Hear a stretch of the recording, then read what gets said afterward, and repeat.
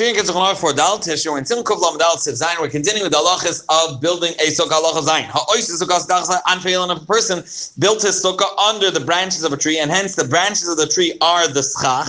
Harei psula, because it's mechuber l'karka. Va'afilu machmas ha'anafim bilbad ha'is chamasam roba tzilasa. Even if the branches that are covering the sukkah that are still connected to the ground, that would have left the sukkah still invalid. There would have still been more sun than shade. And in Cain, b'schach she'nei chaleh also sukkah. So therefore, the rest of the schach that he covered with detached schach, that's what really made the sukkah kosher. Still, it is mikol makom, it's psula. The Alter Rebbe, however, holds him haschach she'ein tachsa anafim. If the schach that are not under these branches that are on the sukkah or hovering over the sukkah, them alone, there was labad daila asayis tzilasim rubim chamasa. They themselves are the majority, they're the roiv, and therefore they themselves could have been the ones to make it chamasam rubim and tzilasam rubim chamasa. So then the shade that comes from these branches is a bottle.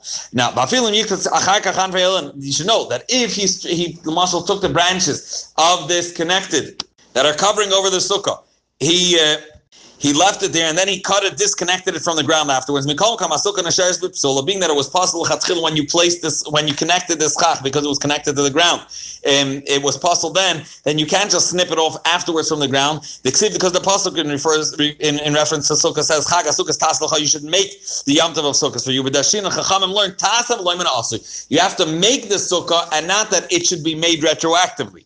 And therefore lachas katsanafim. And therefore, if you taka, you took branches that were connected to the ground and you pulled them over the schach, and then only after they were already placed on the sukkah in a possible way because they're connected to the ground, you detach them from the ground.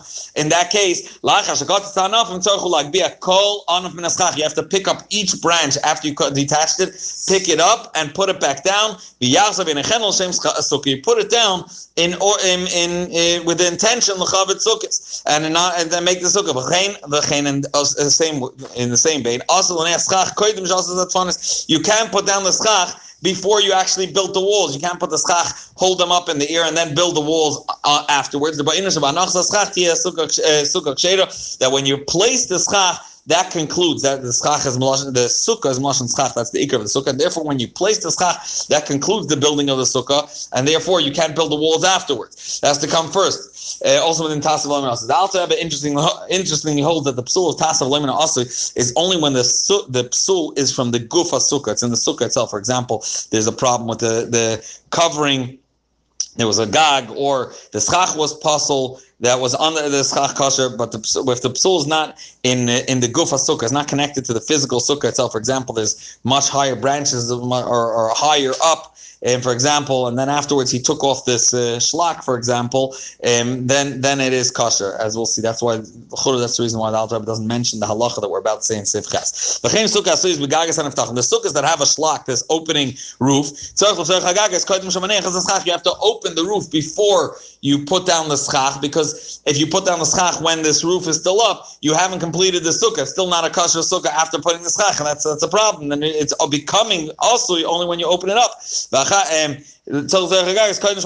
you put on the schach, you have to open the shlach. The fact that after you already built the sukkah and you made it kosher, you close again the shlach, that ain't a masik, that doesn't bother. The have in that case, that's as if you're stretching out any sheet that you don't want for the sun to bother, but you're taking it away when you're going to sit down to eat it. Being that there are those that hold that it should be kosher when Yom Tov comes in, and now that you make it kosher afterwards. So yes, there are those that are stringent, that the shlach should be open when Yom Tov comes in. The Alter Rebbe doesn't mention this hiddur. Now, one has to be careful that the roof should be properly open. And when the shlach is open, it should be aligned with the wall of the sukkah. If it is stretching over a little bit over the schach, even if it's not 4 amas, which would invalidate that whole side of the sukkah, because it's not schach schach kosher. It's hovered over with this shlak, but still,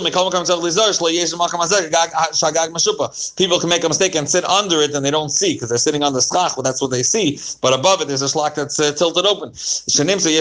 And hence he's bets him sitting under a roof. Now, even though the sukkah is potter for mezuzah throughout Yom Tov,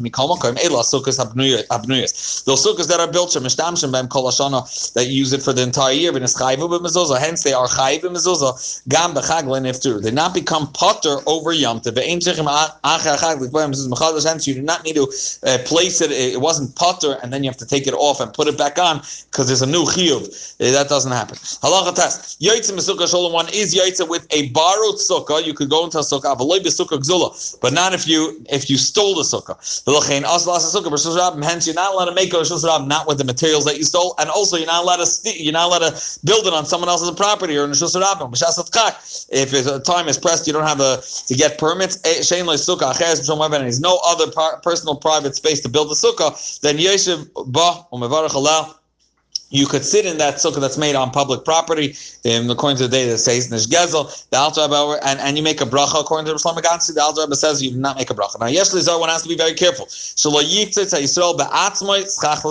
A yid shouldn't be, if he's taking it from a yar of a goy, even if he's taking midas a goy. We're talking about the Alter Rebbe. I'm just clarifying. If a person's cutting schach down from a forest that belongs to a goy, and the guy said you could take schach from here. Still, a yid should not be the one to cut off schach, because could be this guy stole it from a yid forcefully, and then it's not really his. And b'meila, it really halachically belongs to a yid, and you are using schach that's gazel from a yid, and therefore one should rather buy than cutting it off himself, because if someone cut it off, it's a shinui. It's a shinui in the guf of what he has, and shinui rishus will be kainatem al yiknem acha. He should buy it from someone else. If he's pressed and he's no other option, he should chop it off himself. However, he should make sure that he has permission from the owner of the ground. One is allowed to build a sukkah on Chol Hamoed, even though it's a malach and it's building structure, but in the intermediate days of Yom Tov Sukkot, one is allowed to build a sukkah, which is part of the Yom Tov.